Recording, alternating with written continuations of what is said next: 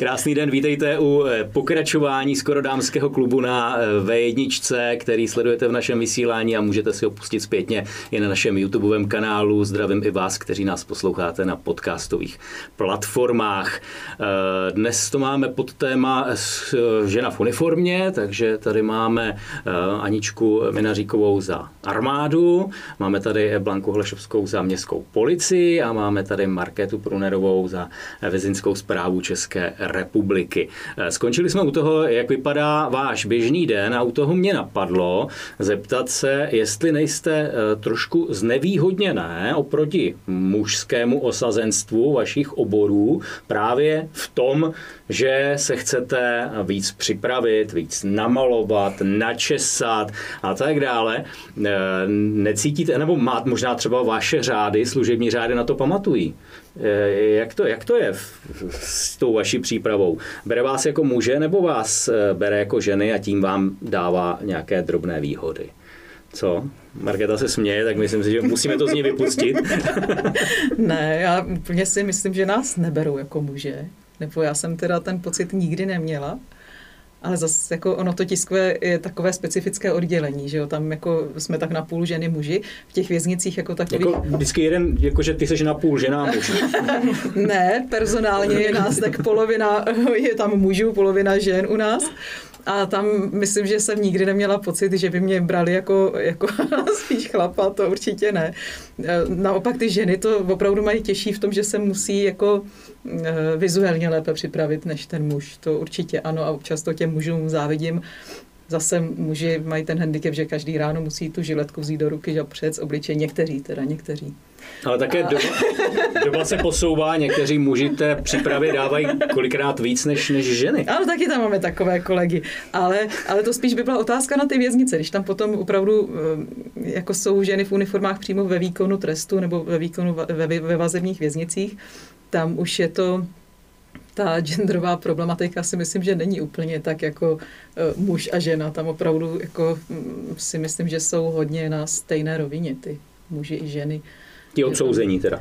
Ne, v zaměstnanci. Tam už se nehledí na to, jestli to je chlap nebo ženská, tam prostě opravdu všichni makají stejným způsobem a mají stejné povinnosti a samozřejmě teda, co se týká prohlídek, tak muži prohlížejí muže odsouzený a ženy prohlížejí ženy, tam to nejde jinak, ale tam asi jako ten dotaz by směřoval váš spíš jako do téhle oblasti jejich, ale u nás jsme pořád jako, myslím, jako ženy se tam cítí jako ženy, ano, na tiskovém oddělení.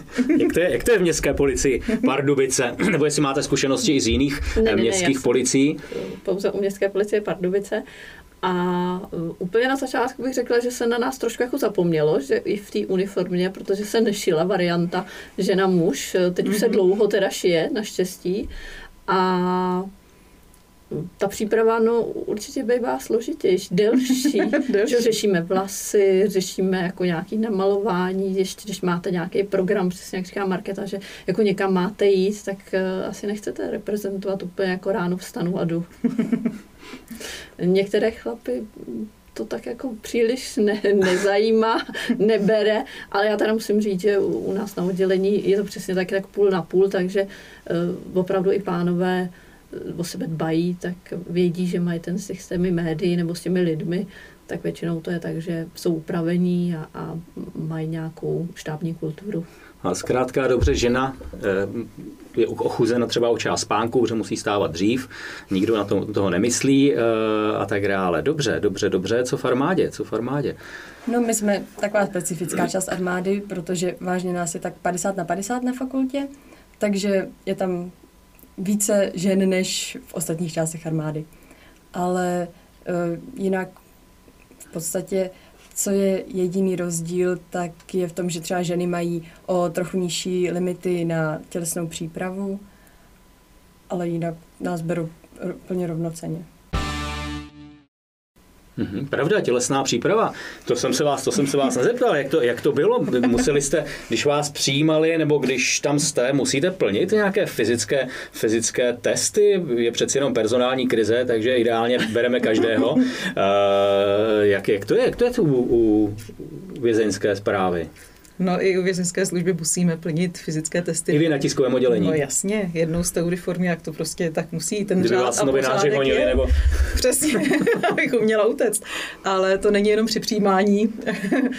Ale přijímání jako do služebního poměru. Ano, ale to je jednou ročně, musíme splnit fyzické testy a střelby. Takže i střílíme. Z čeho? Z pistole.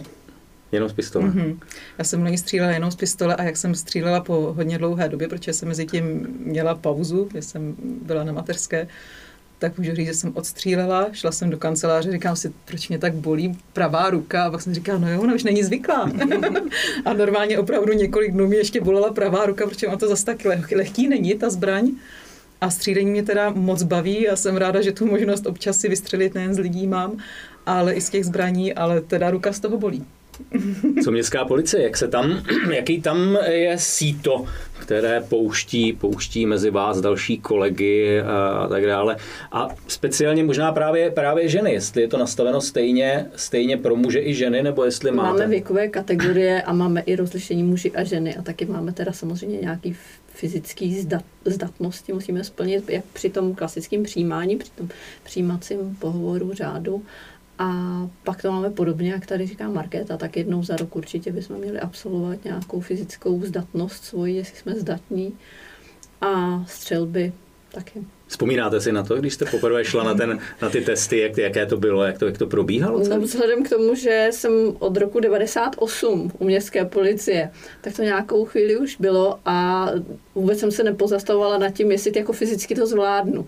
A čím díl člověk pracuje, tak bych řekla, že ta příprava je taková trošku náročnější, že jsem se třeba podívala do tabulek a říkala jsem si, jo, no to je v pohodě. A teď říkám, no tak asi začnu o měsíc dřív. A ty střelby, to mi asi nevadí, ne?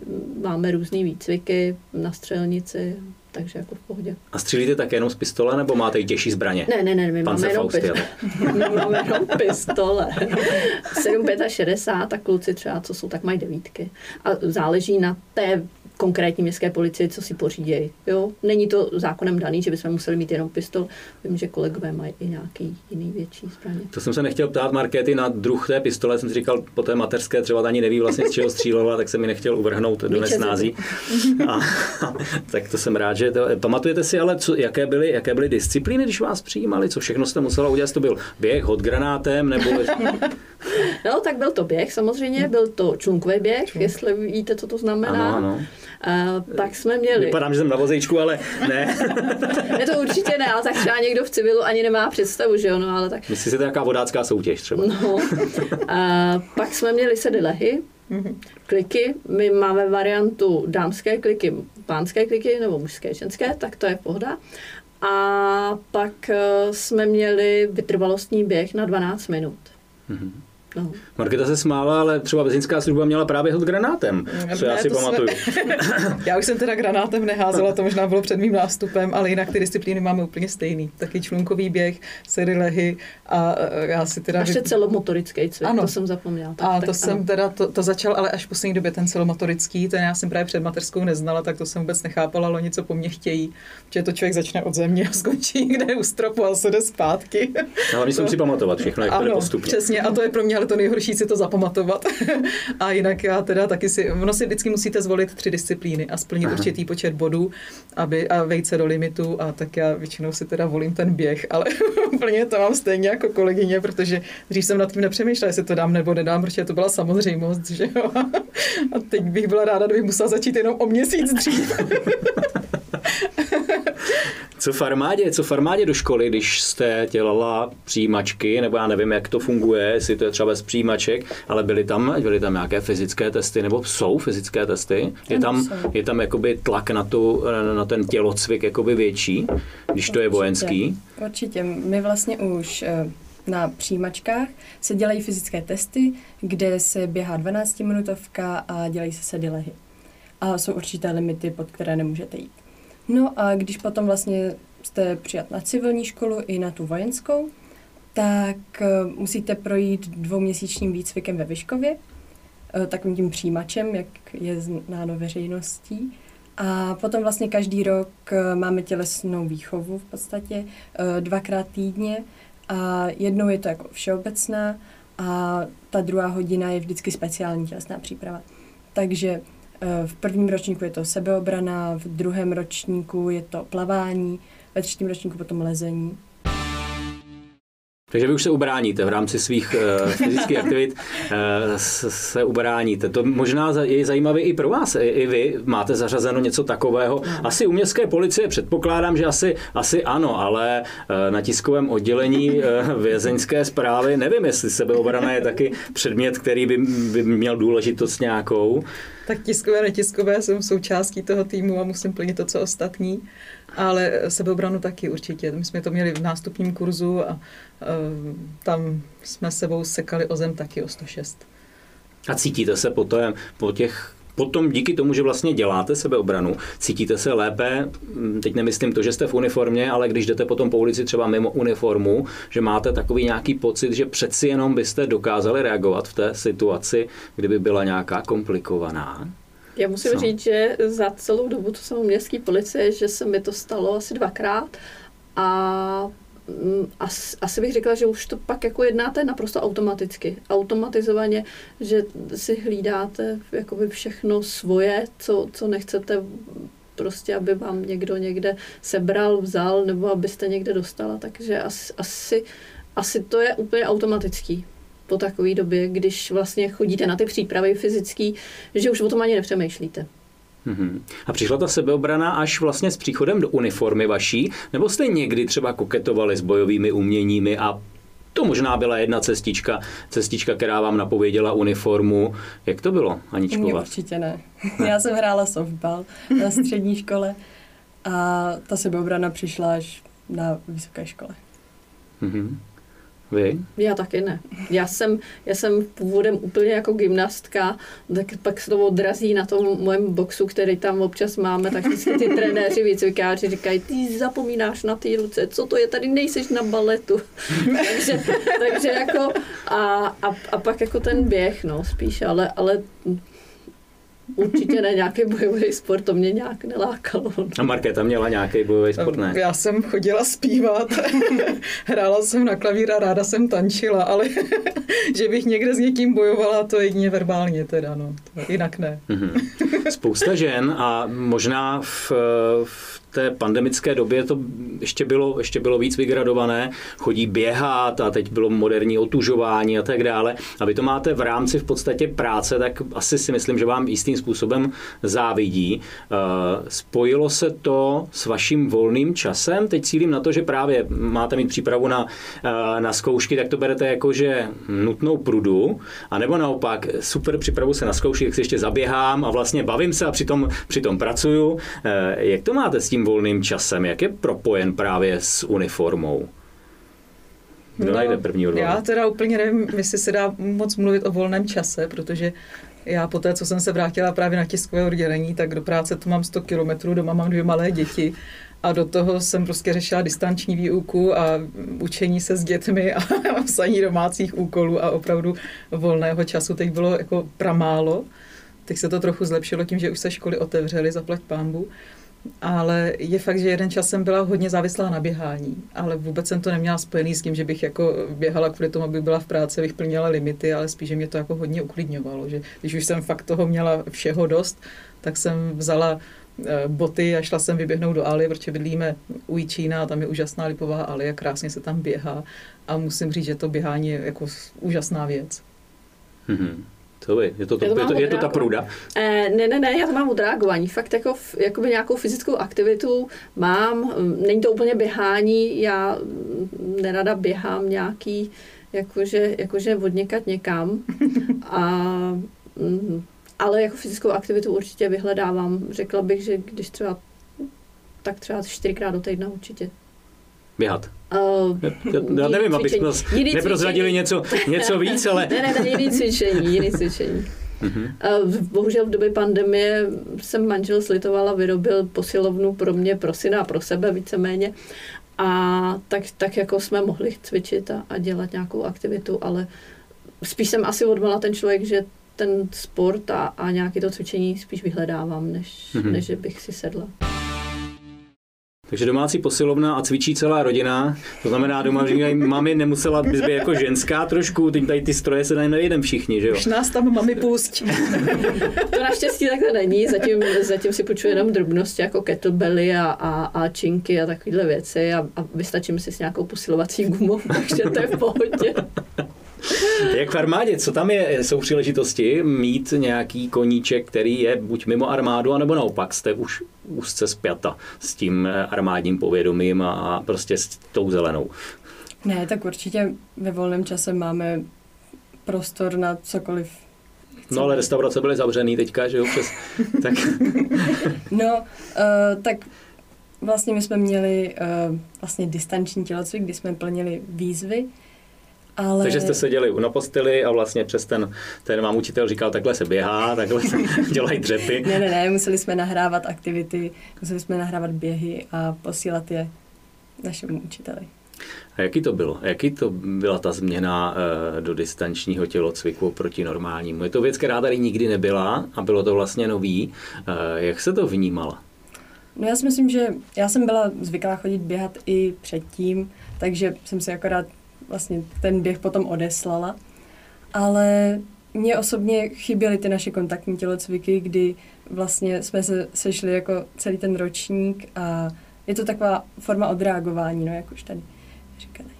Všechny tři jste to tady zmínili, že ten pohyb je forma odreagování a od toho bych odpích svoji další otázku. To, že jste v uniformě a jak jste o tom mluvili, jsem v uniformě, mám jistou prestiž, drží mě to v jistý lajně, dodržovat jisté řády. To znamená, že to je psychicky těžký. Je to nápor na mozek. Ať to potvrdíte nebo nepotvrdíte, myslím si, že tak to je. Je to ještě větší nápor pro ženu v uniformě, že je v uniformě, že musí se nějak chovat. Přeci jenom ty ženy zase k těm kostýmkům mají blíž, nemusí to pro ně být tak těžké jako pro muže, ale přesto jste v uniformě, která od pravěku byla spíše přisuzována mužům, musíte držet nějaké řády, musíte odpovídat nějakému zaměstnavateli, pak jdete běhat, abyste se z toho nezbláznili. Je to pro vás psychicky tak těžké být v uniformě? Já si myslím, že to je zaměstnání jako každý jiný. A i z normálního zaměstnání, kde tu uniformu nemáte, kde máte normální kostýmek a mašly ve vlasech, tak můžete prostě potom taky být jako z toho psychicky unavený a cítit nějaký tlaky. To není o té uniformě. To je prostě o tom, že člověk jako... Já teď, když řeknu poctivě pracuje, tak aby to nevyznělo pateticky, ale prostě já třeba svoji práci mám ráda, snažím se ji dělat pořádně, poctivě, dávám tomu všechno, když teda jsem v práci a logicky potom člověk potřebuje někde jako takzvaně odfrknout, ale myslím si, že to je prostě součástí každého zaměstnaného člověka takhle uvažovat nebo mít někde ten ventil, tu možnost jako se vyventilovat jinak než pracovně, než jenom doma třeba v rodině s dětma a tak. A to asi nemá nic společného s uniformou. Jak to vnímáte vy dvě? Já to mám stejně. Já to nepociťuju jako nějaký kámen tíživej na sobě. I když je fakt, že když třeba přijdete celý den, strávíte ve škole s dětma, tak pak ve dveřích říkám, nechci nic slyšet, dejte mi 20 minut na kafe a nikdo na mě nemluvte. Ale to je takový jenom to, že se třesete ty informace nějaký a vůbec... Já bych třeba řekla, že kolikrát je žena v uniformě výhodou. No jasně, pokud říkáte o té škole, tak si říkáte zaplať pámu, že nejsem učitelka. Já jsem si myslela, že učitelky to mají strašně jednoduchý. No. Můžu vám říct, že jsem ráda, že jsem si tu kariéru třeba nezvolila. U vás je psychická zátěž asi zatím stále, jestli to si dovolím troufnout jako říct, asi to studium, ale ještě pořád tam ten armádní vliv asi není úplně silný, ale přesto ty lidi kolem sebe vidíte, už asi armádu nějakým způsobem vnímáte, přijímač je jasná záležitost, tam už asi čuchnete k armádě víc, kdo je mazák, kdo je bažant. Co tam bude nejtěžšího psychicky v armádě? Psychicky nejtěžšího. No, já si myslím, že prostě ten přechod k řádu a to, že se musíte chovat jako voják, že nemůžete, že reprezentujete tu složku, protože i když řeknu, jsem vojenský medic, tak mě beru jako vojáka, protože to lidi zaujme.